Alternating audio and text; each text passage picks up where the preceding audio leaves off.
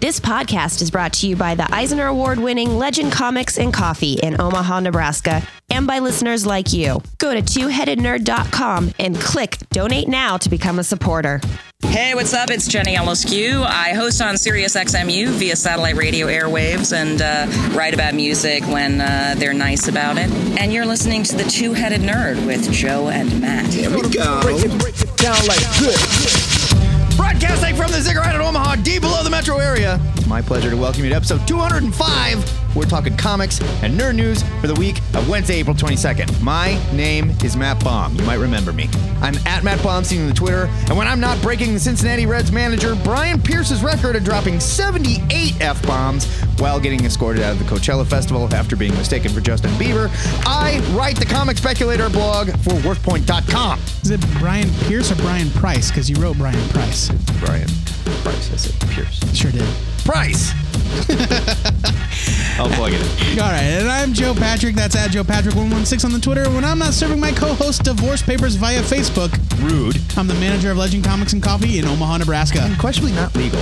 This week, you'll hear our reviews of Empire Uprising and Kaptara #1. After that, we'll review 10 more of this week's new comics faster than Frank Miller can further upset Dark Knight fans during the ludicrous speed round. Then, we'll visit the THN Sanctum Sanctorum, where the rumors of my death have obviously been greatly exaggerated, and Snake Eyes Ghost is shockingly getting vocal about the whole thing. And finally, this show somehow came off the rails when I took a week off, so we're going to set things right and review Sex Castle during our Take a Look, It's in a Book segment. But before we place our NFL draft bets that put alleged rapist and all-around terrible person Jameis Winston going in the 4th round to the Raiders where he belongs, let's take a deep breath because we're a week away from Avengers 2. I know. And then we can talk about this week's big news. DC and Warner Brothers have announced DC Superhero Girls, a new initiative aimed specifically at a 6 to 12-year-old female audience. See, I wouldn't have guessed that by the title. It's a little on the nose. DC Superhero Girls will follow the adventures of DC's most popular female heroes and villains as teenagers. Yeah, I wouldn't have guessed that either. Prior to discovering their full superpower potential. The line will debut in the fall and roll out through 2016 in the form of comics, TV specials, made for videos. Like direct-to-video, maybe? Direct-to-video, I guess. I don't know. There's typos all up and down this press release. Toys, apparel, books, and more. DC Entertainment will collaborate with Mattel, Random House, and Lego to broaden the scope of the product line. In a statement, DC Entertainment President Diane Nelson said, quote, DC Superhero Girls, DSHG, represents the embodiment. That was me. I added that. That's how we refer to it from now on. DSHG represents the embodiment of our long-term strategy to harness the power of our diverse female characters. I am so pleased that we are able to offer relatable and strong role models in a unique way just for girls. End quote. Matt, reaction to this announcement has been largely positive. What do you think? I don't think it's a bad thing. I mean, yeah, DC is trying to get a younger audience, and obviously girls of that age are probably vastly underserved by most of the books on the stands. It just, I don't know. I get a little scared when we start doing things just for girls or just for dudes. Like, why can't we graciously incorporate? We have a thing that's just for dudes. It's called Everyday Life. No, and that's fair enough. But like, it just seems so on the nose, and I wish they could gently incorporate it. You know what I mean? Yes. I mean, something has to be done. Right. No, and I agree. And this audience, the female audience in general, and young females specifically, need to know that there's something for them too. But that's true. Where I kind of get caught up, it's not the idea that they're making a push like this. I think it's great. I think it's long overdue. Yeah. But I read a great piece on Comic Book Resources about what that writer hopes to see with the new line. It's really obvious stuff like, take it easy with the pink. Don't leave out the male characters. That's what I'm saying. Show real diversity in race and body types, not just gender. And don't just call it good with this and not make the same strides in your main line. Yes, that's where I'm going with that. There was a side note. Twitter earlier this week, someone put up a picture, and I don't remember who it was, but it was a picture of, it was a note that came in a Lego set from the 70s. Oh, yeah, I saw that. It was basically saying, Look, Legos are for everyone. They're not for boys. They're not for girls. They're for everybody. Yeah, Some awesome. boys want to play with dolls. Some girls want to play with cowboys. That's okay. What's important is you stimulate creativity in kids, period. And yes, that 40 years ago, Lego got it. Right. And that's my point here. Like, this is DC going, hey, we're going to do this for the girls. Just be careful and tread lightly and make it for everybody. And it doesn't have to be, like super cutesy and girl.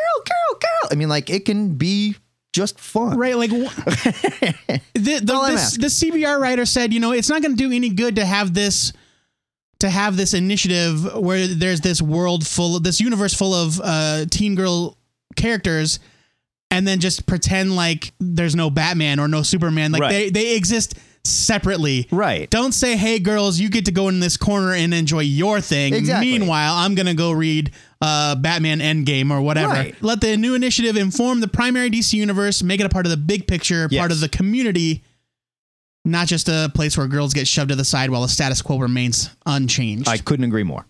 Now that we've established we hate girls, let's move on. The 2015 Eisner Award nominations were announced on Wednesday, recognizing some of the best that comics had to offer in 2014. It's weird, but you got to do the year It's before. like the Oscars. They can't predict what's going to be the best. They're last year's movies. Joe and I are going to take a look at some of the categories and call our shots.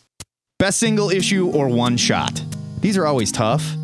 And there's a lot of really good stuff here, but I find it hard to believe that Multiversity Pax Americana doesn't get it. It's true. Like, there's a lot of stuff nominated that I haven't read, like the Madman In Your Face 3D special. It was cool. Astro City 16. I'm way behind on that book. Yeah, me too. Beasts of Burden, Hunters and Gatherers. I don't even remember there being a Beasts of Burden. I don't either. I'm not sure. The Marvel 75th Anniversary Celebration was also nominated. That was surprisingly good. But, yes, how do you not give it to Pax Americana? It's Pax Americana. Best continuing series, you've got the usual contenders like Astro City, Hawkeye, Saga, and Southern Bastards. Walking Dead. Puzzlingly, The Walking Dead is nominated. I haven't cared about that book in years. And Bandit by Paul Tobin and Colleen Coover. I find it hard to believe that Saga will not just win. Saga wins. And you can't give it to Hawkeye. I'm sorry. We all loved Hawkeye, but Hawkeye got so screwed up. It was a victim of its own creator upheaval. You just can't give it that award. I'd like to see Astro City win. Just because, hey, it's back sweet. and it's still as good as it ever was. Best limited series. It's gotta be Little Nemo, right? Return to Slumberland. That book is insanity.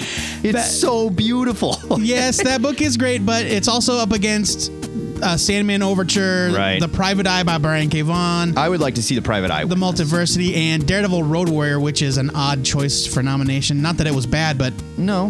best limited. Yeah, I don't know.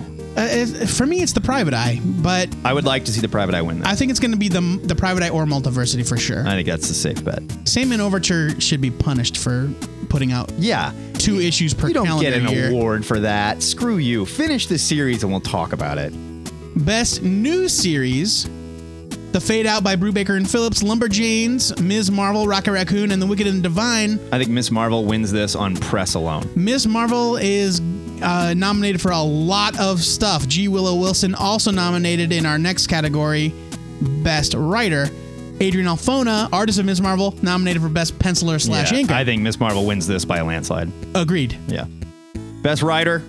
Yeah, you have the usual lineup.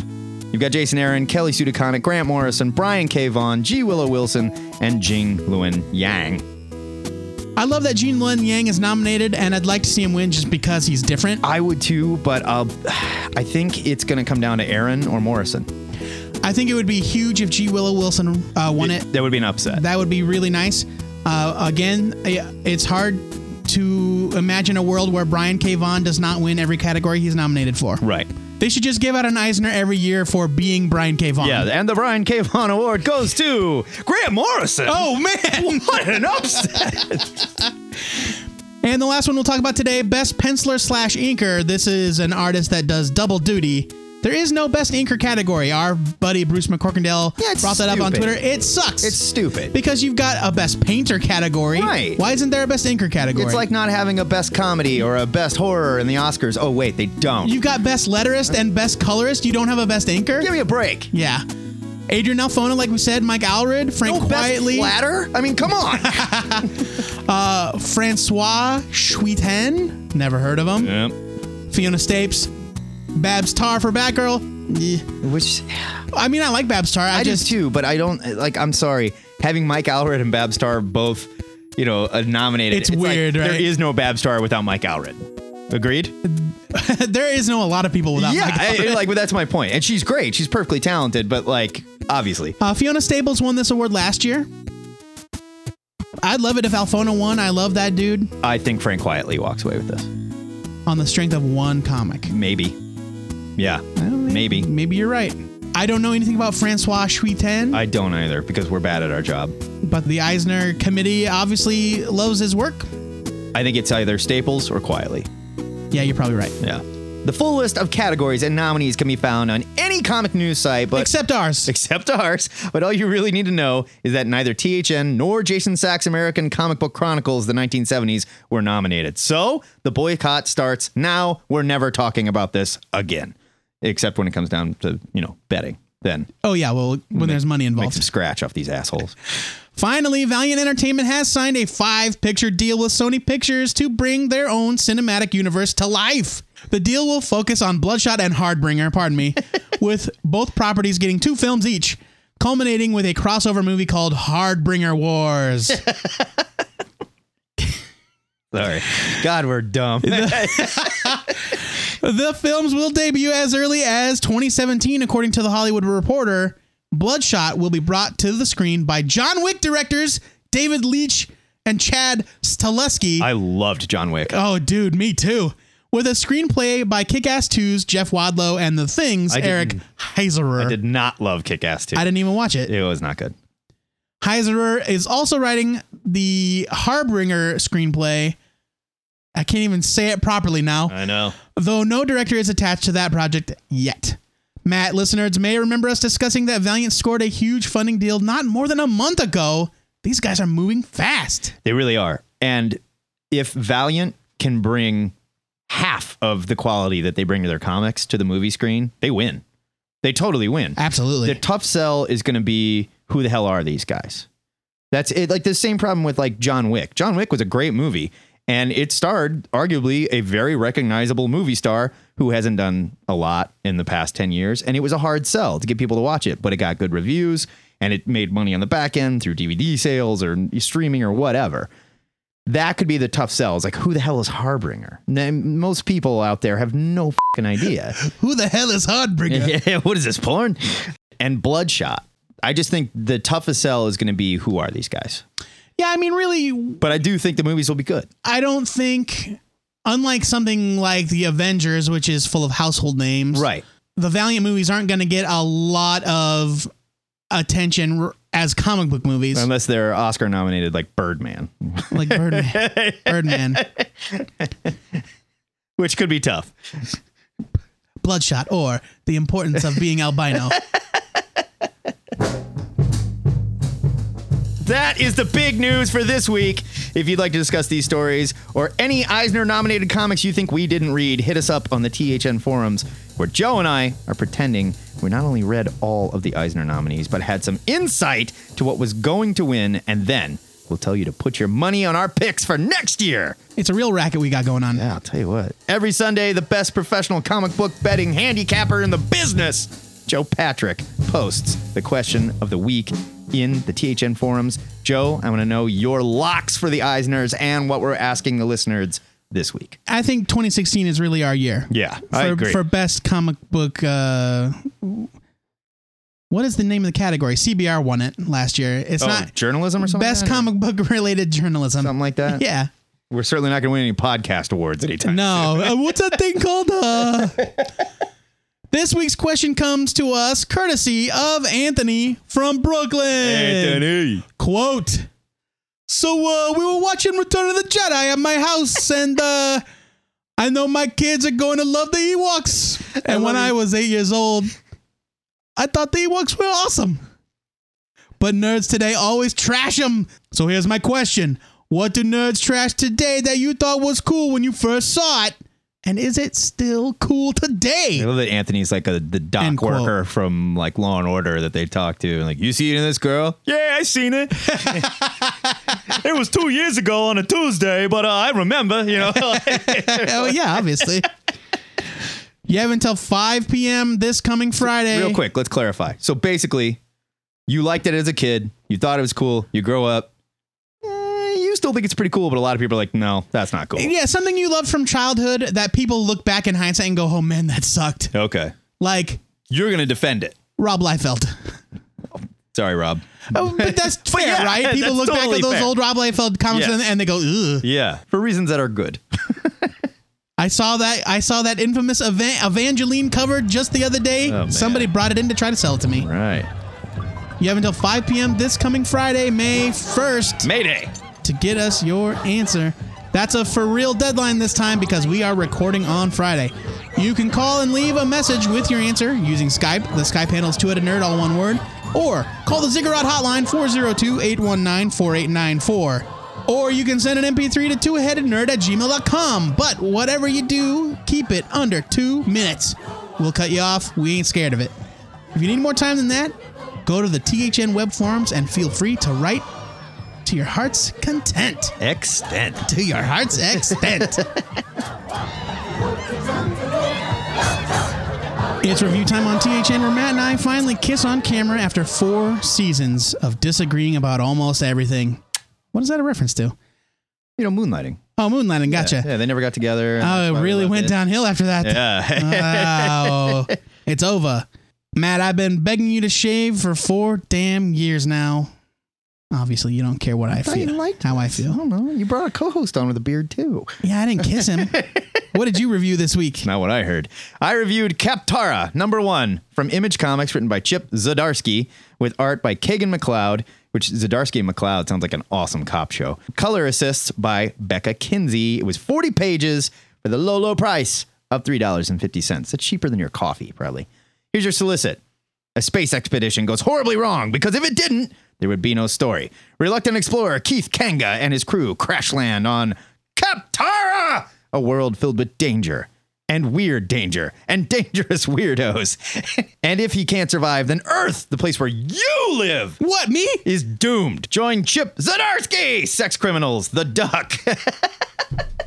And that is a joke. For those of you who don't know, he draws sex criminals and writes Howard the Duck. And they just kind of mashed it into Sex Criminals the Duck. And Kagan McLeod, who drew Infinite Kung Fu, a book Joe and I loved, as they put the fi back into sci-fi and pretty much disregard the sci part in this epic story of punching and love.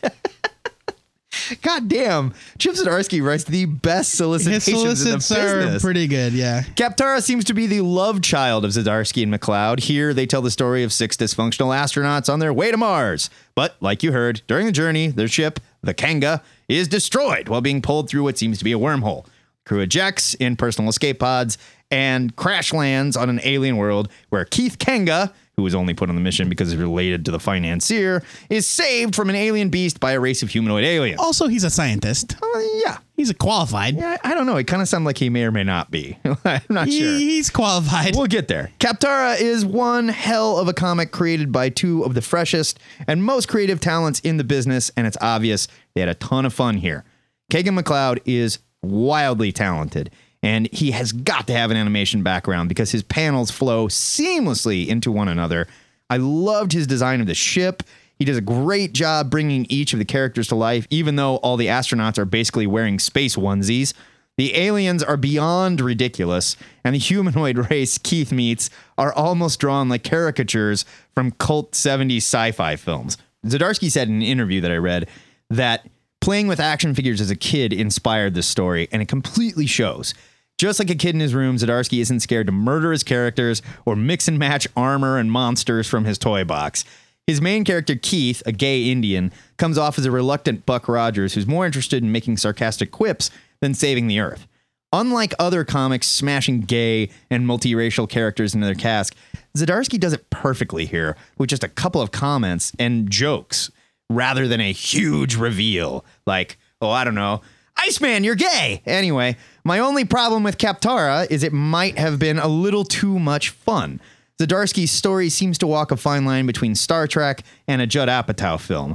He's going for realism and ridiculousness, and it can come off a little strange at times. I love the idea of the reluctant hero with a bad attitude and quick wit, but Keith seems a little too funny and relaxed at times when he should probably be terrified. There's a ton of good and bad sci-fi on the comic stands right now, and this definitely falls on the good side. I love the art. Zdarsky is a naturally funny writer. I just want him to stay away from current film references because it dates the book a little bit. Like, I felt like this is supposed to take place in the future, and they're talking about George Clooney and Gravity. That just didn't really work for me. Maybe it's the near future. And I'd like him to get maybe just a little more serious with the story.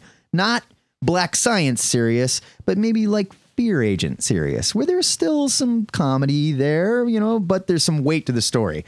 Otherwise, the stakes can come off as pretty low. I'm still giving this a buy it because it was very well executed and it felt fresh. It didn't feel like any other sci-fi book on the market right now. Uh-oh. Did I just change Joe's mind? No. Okay. I'm giving it a skim it Okay. because for almost those exact same reasons. I feel like Kaptara is a comic book that doesn't really know what it wants to be. I agree. And that it made it come off as nothing in particular. Okay. When Zdarsky announced it at the Image Expo, he very jokingly called it the Gay Saga, right? And then the solicitation is also very hilarious. And then when you get to the comic, it's not as over the top, hilarious, Zdarsky-esque as you want it to be, or as you're expecting it to be. And then on the other hand, if he's trying to take a different tactic with it, it's not as serious sci-fi fantasy as you want it to be. Yes, I agree with both those statements. It's very schizophrenic in that regard. And yeah, it's not that it's not beautifully drawn, and it's not that it isn't a fun read. Not that I want to put it in a box, but I almost feel like when they announced it and solicited it, they were begging us to put it in a box, put it in the Zdarsky box. Well, it's hard not to. And it's also hard not to put it in a sci-fi box. Sure. And I don't mean to say that Zdarsky isn't capable of writing, different types of books. He doesn't always have to be the guy that writes Howard the Duck or the guy that draws sex criminals. But I just don't think, it felt to me like he couldn't decide what he wanted it to be, and that made it feel like nothing. I'm willing to give it the benefit of the doubt. I also think that the main character is not especially likable, which was another strike against it because definitely not. Yeah. I couldn't really I couldn't make myself care whether or not he lived or died, especially when it's obvious that he's going to live pretty much from the jump. So I'm giving it a skim it. I'm sticking with it. It's just, it did not grab me like I was hoping it would when it was first announced. Yeah, I think this is a really solid first effort for sci-fi from a guy like Zdarsky, and probably a very hard story to write. That's why I'm sticking with it as well. Yeah. Joey, we were both excited to see this one come back. Tell me about Empire Uprising, number 1. Yes. This is from IDW, written by Mark Waid, with art by Barry Kitson and colors by Chris Sotomayor. No relation to Supreme Court Justice Sonia Sotomayor. I think it's Sandra. Wow. We are good at this. A couple of Americans paying attention. It's 32 pages for $3.99. I don't know that he's not related to her. So I guess that's true. He could be. I think it's just a safe bet. Husband of Supreme Court Justice Sonia Sotomayor. It's been a year since the events of the original Empire, and much has changed for Golgoth, the first supervillain to conquer the world. He thinks he controls most of the populated Earth, ruling through military might and fear, but he can't even trust his own superpowered staff. Can Golgoth hold on to his reign, and does he even want to? He's like holding a mirror up to Legend Comics, huh? I know, right? I was a huge fan of Empire when it launched a decade ago, first from the defunct Guerrilla Comics, then eventually concluding at DC. Waid is able to get new readers and old readers that may have forgotten up to speed through a darkly hilarious school lesson where the teacher whitewashes Golgoth's horrific acts. Thank you, Pages, for correcting it to Golgotha. Golgotha, which is a biblical thing. Golgotha is the mountain, the hill on which Christ was crucified. You're welcome. Also, in the movie Dogma, it was a demon made out of poop. Oh, yeah. The teacher whitewashes Golgoth's horrific acts to a group of school children while readers are shown the truth. Waid and Kitson illustrate the stranglehold Golgoth has on the world, on citizens far and wide, during what should be a touching tribute, yet they somehow manage to get the reader to sympathize with this monster when a group of rebels employ a truly vile, psychologically torturous tactic in their attack on the Capitol. Kitson's visuals are just as stunning now as they were 10 years ago, It's criminal how little work he's gotten over the years. Yeah, I was thinking that too. And I know that part of it is him. He's slow. Right. And Chris Sotomayor's colors are an excellent compliment to Kitson's line work. He's a slow artist. He's not handicapped. Yeah, right. Jeez. He's slow, if you know what I mean. I'm sorry, everyone. Kitson's character designs do a great job conveying certain personality traits of each cast member. Golgoth is appropriately intimidating. Others are creepy or appear untrustworthy or eager to prove their worth to their master. Empire has one of the greatest hooks. What if Dr. Doom actually succeeded in conquering the world? From there, it's a roller coaster ride that's equal parts The West Wing and intense comic book action. Empire's return is long overdue, and whether you're a longtime fan or someone new to the series, this is an absolute buy it from a group of comic book masters. Yeah, I don't think there's anything you said there that I disagree with or can add to. Mark Waid is one of the best in the business. Barry Kitson is one of my favorite artists that does not get enough work and should be held up there as like legendary guy. I love him. He's not flashy. He's not over the top. He's just fantastic at what he does. Realistic. Perfect with emotion. He does great classic superhero style artwork, but his work is distinctive, and you know it's his when you look at it. Instantly. Love both these guys. I'd put him right up there with like a Mark Bagley. Yeah. There's nothing especially noteworthy about Mark Bagley's style, but you know it when you see it. Absolutely. Alan Davis, another guy. There you go. Same thing. Huge buy it from me as well. So that's a double buy it for Empire Uprising and a buy it and a skim it for Kaptara. As always, we want to know what you armored despots and gay astronauts. As always, we want to know what you armored despots and gay astronauts thought of these comics, so terrorize us with your opinions over at the THN forums, which you can find by clicking the forum button at twoheadednerd.com.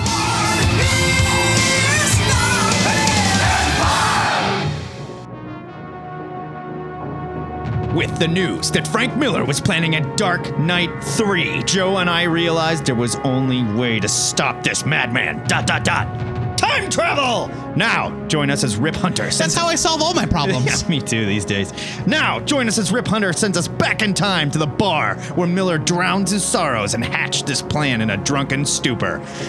I'm not totally sure how time travel works, but Joe swears we have to be nude. Just like Michael Biehn in The Terminator. Right, and okay, I get it. And I was already naked anyway, so whatever. So, join us as we disrupt the time stream to steal the cocktail napkin that Miller scribbled the plot for his latest Dark Knight abomination on before it's born.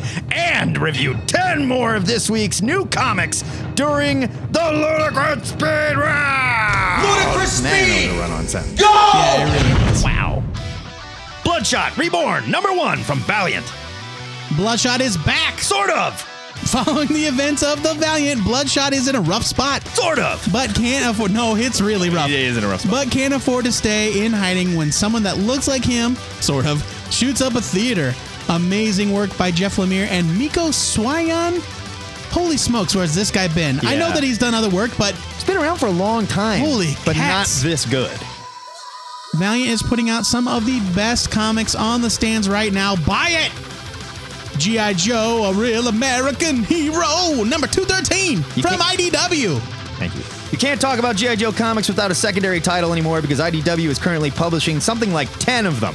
This is the one written by Larry Hama, the guy that all but created the classic Joes of the 80s and wrote the Marvel Joe series of the same decade that I grew up reading and still love to this day. Just like when Michael Jordan returned to the NBA to play for the Washington Wizards, Hama's return to G.I. Joe has been underwhelming. And this issue, titled The Death of Snake Eyes Part 2, wherein, spoiler, Hama kills Snake Eyes, did nothing for me. This is one of my childhood heroes and every man-child of the 80s favorite ninja. There shouldn't be a dry eye in the house. He died like a hero, I guess, but bad storytelling, over-narration, and mediocre art at best really spoiled the moment. I'm giving this a leave it. Archie vs. Predator, #1 from Archie. This is pretty much exactly what you'd expect based on the title. It's a cute idea brought to life by Alex DeCampi and Fernando Ruiz, but it lacks the punch I was looking for. It needs to be a little bit more Afterlife with Archie and a little less actually Archie. It's not bad at all, it's just not what I was hoping for. Skim it. I liked it. I give it a buy it. I mean, I liked it, but I really thought it was going to be a little bit more, like, serious. That's fair. Convergence, Hawkman, number 1 from DC. Things are heating up in the 5th week event that is Convergence. Here we see pre-crisis Thanagarian Qatar Hall along with Shiara, aka the pre-crisis Hawkman and Hawkwoman, running a museum in Gotham City as if it's business as usual, even though the city is trapped under a dome and the populace is pretty sure the world is ending. I love Jeff Parker, the writer who wrote this book, but this just came off as silly. There was cheesy dialogue, worst design I've ever seen on a Manhawk, which, according to Joe Patrick, is the real Silver Age Manhawk. Have you ever? What do you mean the worst design you've ever seen? Have you ever actually seen the Manhawks before? Yeah, no, like in the Jeff Johns and Jimmy Palmiotti. Those were way redesigned. Yeah, they were way redesigned, but they were terrifying and I liked them. I love Tim Truman and he's good here, but everything about this comic just felt kind of rushed and silly. I get they were going Silver Age. I don't know if that works anymore. I don't get Convergence so far, and I'm finding it really hard to care. I just want to read a good Hawkman comic one more time before I die, and this was not it. Skim it. Okay, there you go. I was going to say, you picked up a comic book aimed at specific fans of the Silver Age Hawkman. Yeah, it's true. And are there any left out there? I thought it was great. I thought it was super fun. All right. Run, love, kill. It's all one word mashed together. Number 1 from Image. Run, Love, Kill is a Luc Besson film brought to life in comic form, courtesy of Eric Canetti and Jonathan Sway. Sweet. It has a promising and exciting start, but then grinds to a screeching halt about 10 pages in. From then on, it's kind of a standard, unoriginal, and even a little boring sci-fi tale. Canetti's art is gorgeous. I'm intrigued enough to read more, but issue 1 gets a skim it. Yeah, it's an art highlight only for me, too. Yeah. Drones, number 1 from IDW. I'll be the first to admit it. I don't know what's going on here. Maybe comic storytelling has passed me by. I am almost 40, so it's a miracle I can understand anything you kids are reading these days. Tell me if I'm wrong, but there was nothing that let me learn anything about the main characters here. There was certainly some clever dialogue, but almost no story to grab hold of. I can't say I hated it, because the art by Bruno Oliveira was good, but I learned nothing about the main character, who I can't even name at this point. And I won't be back for more. I'm giving it a leave it. Thrilling Adventure Hour presents Beyond Belief, number 1 from Image. Benz, Acker, and Blacker reunite with Phil Hester for the ongoing adventures of Frank and Sadie Doyle, paranormal investigators and martini swillers. Like with Sparks Nevada, the translation from radio play to comic script takes some getting used to, but Beyond Belief hooks me a little bit better than Sparks did, and Phil Hester's presence certainly doesn't hurt. I'm giving this one a buy it. Hester was just great here. Yeah, so good. All new X-Men's number 40 from Marvel. Okay, let's get into it. Young Iceman is gay, but old Iceman may or may not be. Yeah, he's probably gay too. It's a weird situation. It would be really bad if Marvel said that the adult Bobby was not gay. I guess. I don't know. It's a weird situation, but I have to say, BM Bendis handles it well, and I really enjoyed the issue. Say what you will about Bendis, I'm going to miss him when he's gone, and I honestly don't think the X-Men have ever been written with this much soul and humanity. Yes, it's all going away with whatever happens in Battleworld, but the X-Men's as good as I have ever needed it to be, and I need to read at least one good X-Book a month, or there's going to be a problem that makes more than the CNN ticker. I'm giving this a buy it. Convergence, Superboy, and the Legion of Superheroes, number 1 from DC. Stuart Moore and Gus Storms deliver this tale of the Legion of Superheroes displaced from the Earth 1 metropolis of the pre-crisis DC universe. Got that? After a year under the dome, Superboy struggles to live up to a future legacy that may never come to pass. Moore does a great job capturing the interpersonal relationships that make the Legion so much fun, and the art by Gus Storms is awesome. This is hands down my favorite Convergence tie-in so far. I'm giving it a buy it. I would love to see Jimmy Kimmel send one of his writers to Times Square to try and pitch these books to people on the street and just look at their face. Like, what in the are you talking about? Say what you will about Convergence, but it is certainly pushing all of my buttons. It is like laser guided at super focused, yeah. Absolutely. And I know that the most comic readers do not give a and I don't care. That's me. Infinite Loop, number 1 from IDW.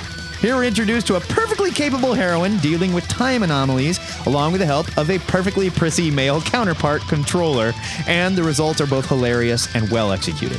Artist Elsa Chartier. Chartier. Chartier is fantastic here with a cartoony style that reminds me of what I love about artists like Darwin Cook. It's hard to take a story about time travel and make it human and relatable, but just like what I love about Doctor Who, Infinite Loop won me over. I'm giving this a buy it. This was a great book. It looked real good. I haven't read it yet, but it looks pretty.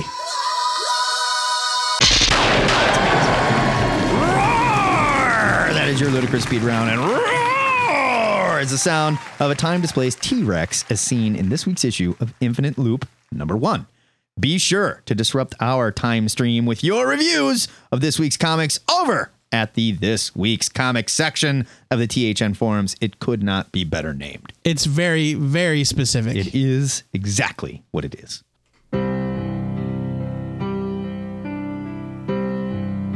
It's never easy when a fellow ninja and member of the Arashikage ninja clan passes, but it only seems right that this week, Matt and I reveal that we are also members of the same ninja cult as Snake Eyes, so as to truly reveal the depth of our mourning. It's bad. Listen, We're upset. it's not a cult, it's a clan. It's a cult. It's a clan. Oh, they turned out to be evil. Storm Shadow was running things. It was a cult. But I got this tattoo. I did too. We were idiots. We were soft-skulled ninja idiots.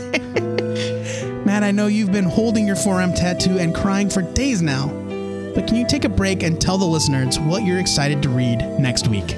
My pick is Mayday, number 1 from Black Mask Comics, written by Kurt Pyers with art by Chris Peterson. Here is your solicit. A washed-up, drug-addicted screenwriter and a transgendered bartender, just like you and me, stumble onto a satanic cult's plan to sacrifice people all across L.A., geomapped in the form of a pentagram, of course, and bring on Armageddon. As our intrepid damaged heroes embark on a suicide mission to stop the crazy cultists, even they wonder if this is all really happening or if they're just plain crazy. Probably both! The latest project from Kurt Pyers, who also does Pop, apparently, sees him teaming with art sensation Chris Peterson, who did Grindhouse for Dark Horse, for a story that cuts to the very center of Hollywood mythology and depravity itself. Black Mask has been putting a lot of really good stuff out lately. Been really impressed with it, and I think this looks great. Art looks really nice. Joe Patrick, what is your pick for next week? Next week, I am excited and sad to see Fantastic Four 645 from Marvel Comics, written by James Robinson and Various, with art by Leonard Kirk and Various. It's exercised lots of stories. Here's your solicit.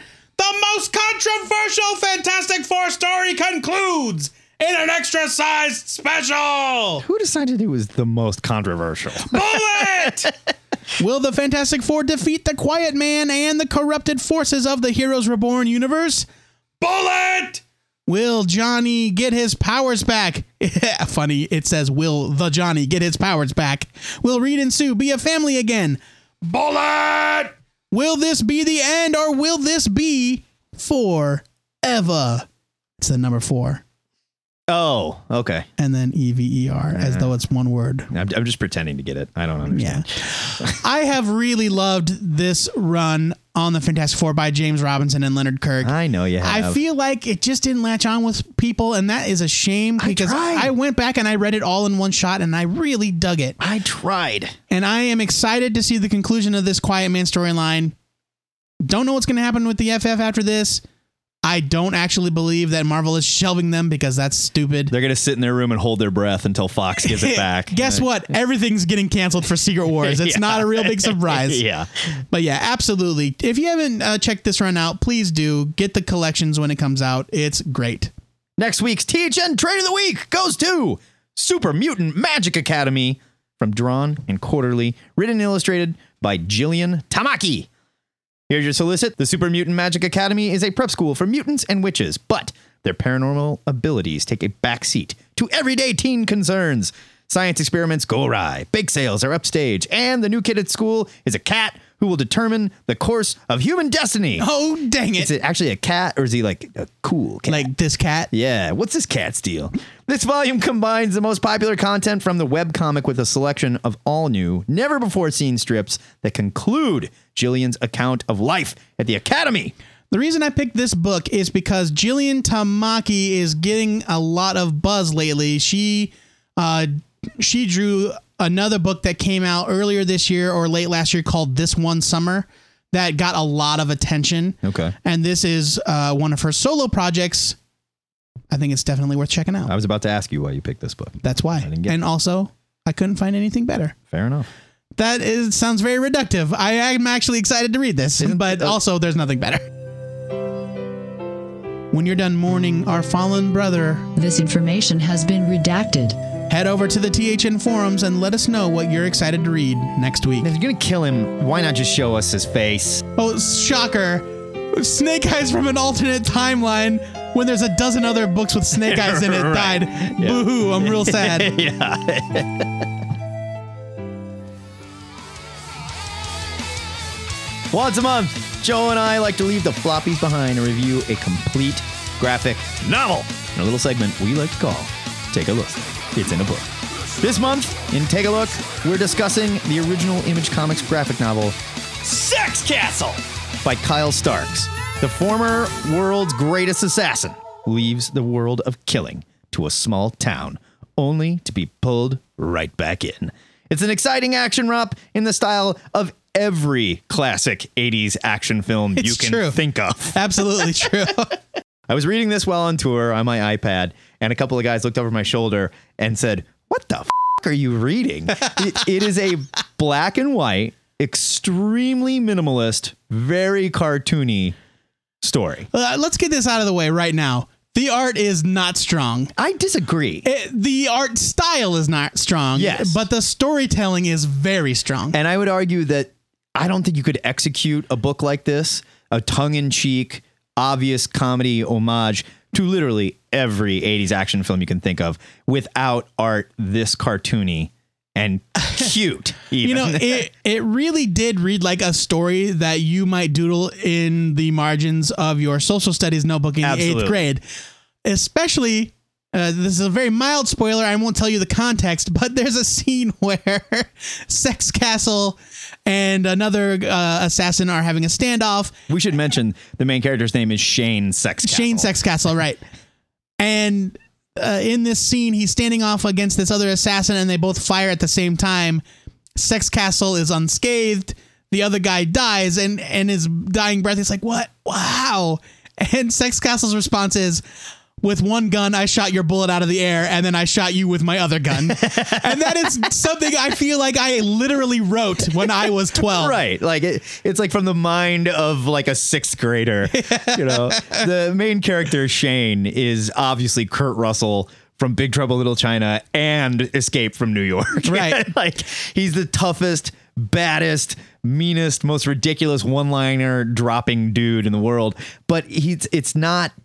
They go right past the cheese of like 80s one-liner into ultimate ridiculousness. Like when we first meet Shane, he walks into this totally generic, diner in small town USA, and there's like bratty kid crying. It's like, "I want a milkshake." He's freaking out and crying and throwing a fit, whatever. And Sex Castle points to the kid and goes, "Hey kid, real men don't cry." He's like, "Unless, their mama died." Like, unless your mama dies or your dick gets messed up by a bear or something. It's like the book is just full. I mean, like real bad, like by a bear. Yeah, like the book is just full of these like one-liners on crack and steroids. Yeah. Like, it is ultimate ridiculous macho mayhem, but there actually is a heart to this story in there. And that's what threw me. They introduce this love interest for Shane that he knows from the past. She's a beautiful fellow assassin ninja, beautiful Asian female ninja. And of course she's been sent to kill him, and she's totally badass and probably can, but she just can't resist how sexy he is. And they have this forbidden love from the past, and it turns out her dad was his master. And like spoilers. There's like all this ridiculousness to the story, but there really is this heart to it where like he is living with this woman and her son, a single mom and her son who runs a flower shop. Yeah. And he just wants to work in the flower shop. All he wants to do is tend to his garden. Yeah. And grow plants and give people pretty flowers. Yeah, so it's like First Blood, right? Rambo comes home from Vietnam and he's all messed up. Yeah. And he just wants to live a normal life, but they won't let him. Yeah. They won't let him. He can't get away from his past, and he's tracked by this League of Assassins. Yeah. He runs afoul of a local politician. Who is very much the bad guy guy from Roadhouse. Sure. Like, without a doubt, you know.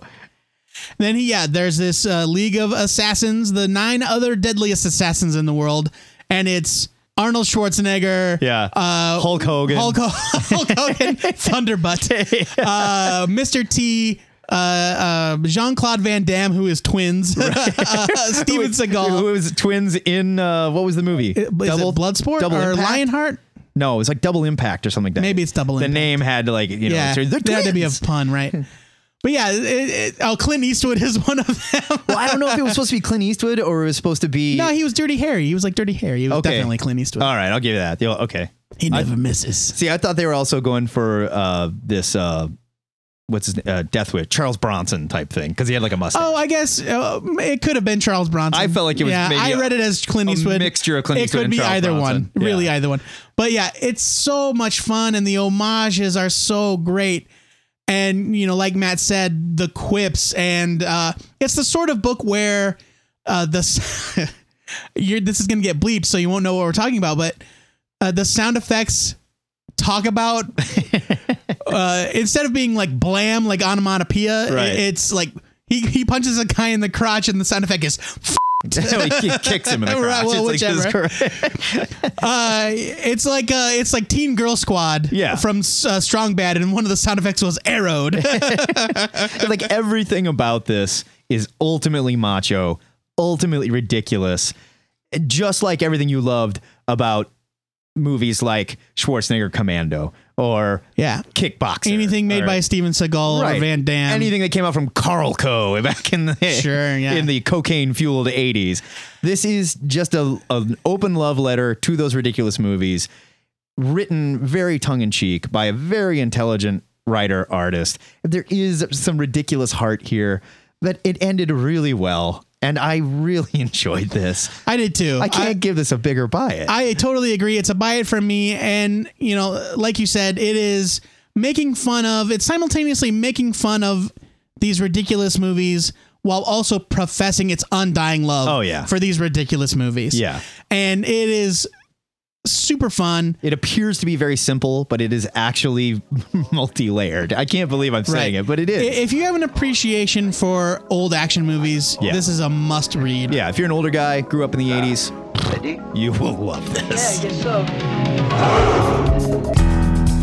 That is a double buy it for Sex Castle from Image. Next month, we'll be reviewing The Realist from Boom Studios, written and illustrated by Israeli cartoonist Asaf Hanukkah. That is how you pronounce it, according to the comic. It's like Hanukkah Harry. Yeah. Or, as Matt likes to call him, Asaf Chanukah. You can let us know what you thought of Sex Castle or suggest a graphic novel for us to review over at the Take a Look section of the THN forums. Sort of break it down like this. And that is it for the return of the shell of the man that was once Matt Baum episode of THN. If you like podcasts featuring hosts that are too good for C2E2, you can subscribe to this show on iTunes, Stitcher, or TuneIn. And while you're there, you can leave us your star ratings, your reviews, your thumbs up, and your little hearts, because it helps us to find more of you soft-skulled potential listeners. The real reason I didn't go to C2E2 is because I didn't want to disappoint New Mutant. I was afraid that once he met me, the mystique would be gone. Oh, yeah? He wouldn't appreciate me as much. Is that right? That's a good excuse. Yeah. Thank you to all of our donors. And if you want to keep Matt and I connected to the net so we can see how much fun you pricks are having at C2E2, you can do so by clicking our PayPal button at twoheadednerd.com. If you want to become a sustaining member, it's as easy as clicking the Make This Donation Monthly box, and as little as $1 a month really does help. If you're interested in sponsoring THN, shoot us an email with the subject line, sponsorship. While you are there, you can find links to all of our contact info via Twitter, YouTube, Facebook, Skype, Tumblr, and the Ziggurat hotline, 402-819-4894. Using this list of resources, you can beg the comic pushers for a new read, you can hit us with your Ask a Nerd questions or trivia, or you can defend your questionable nerd tastes in front of the two-headed judge for our Defender segment, or you can ask us to review your self-published comic via printed, digital, drawn on the back of our plane tickets to San Diego for Comic-Con. Hint, hint. Whatever. And don't forget to sign up for the THN forums. It's your little virtual piece of the Ziggurat where you can discuss this week's show. You can learn more about our segments and how you can be a part of them, or you can just rap about comics. If you dig the music you hear on this show, you can follow our soundtrack playlist on Spotify by searching for Matt Baum's Spotify profile. Remember to follow Two Headed Nerd on Twitter, like our Facebook page, and watch the forums if you want to get in on the Question of the Week discussion. And then be sure to tune in to hear your answers on the Answer of the Week podcast every Wednesday. More or less. Yeah. Next week, Joe and I are going to hit you with our comprehensive, spoiler-rific review of Avengers: Age of Ultron. Should it be spoilerific? Absolutely. We're not pulling punches, man. We're not pulling punches. All right, be aware. Yeah. All the real nerds will have seen it. Almost everywhere in the country, you can now go see these movies on Thursday night for some reason. True. So you've got time. You've got until Sunday to get it out of your system. I don't want any whining. Before we go, our weekly shout-out goes to Dean Ormston, who had to put Black Hammer, his new creator-owned series with Jeff Lemire, on hold after suffering a cerebral brain hemorrhage. Yikes. Dean's on the road to recovery now, and Black Hammer will launch as soon as he's able to return to the drawing table. The good news is he will be able to return, it sounds like it. Word to you, sir. Hope recovery is a quick one. That sounds scary. Until next time, true believers, remember to pre-order your comics, because your retailer could drop dead at any time, and you'd never have the chance to do the right thing and help a working nerd with their monthly orders. I'm feeling a little sick, to be honest. You never know, man. You get killed walking your doggy. This is the Two-Headed Nerd, signing off.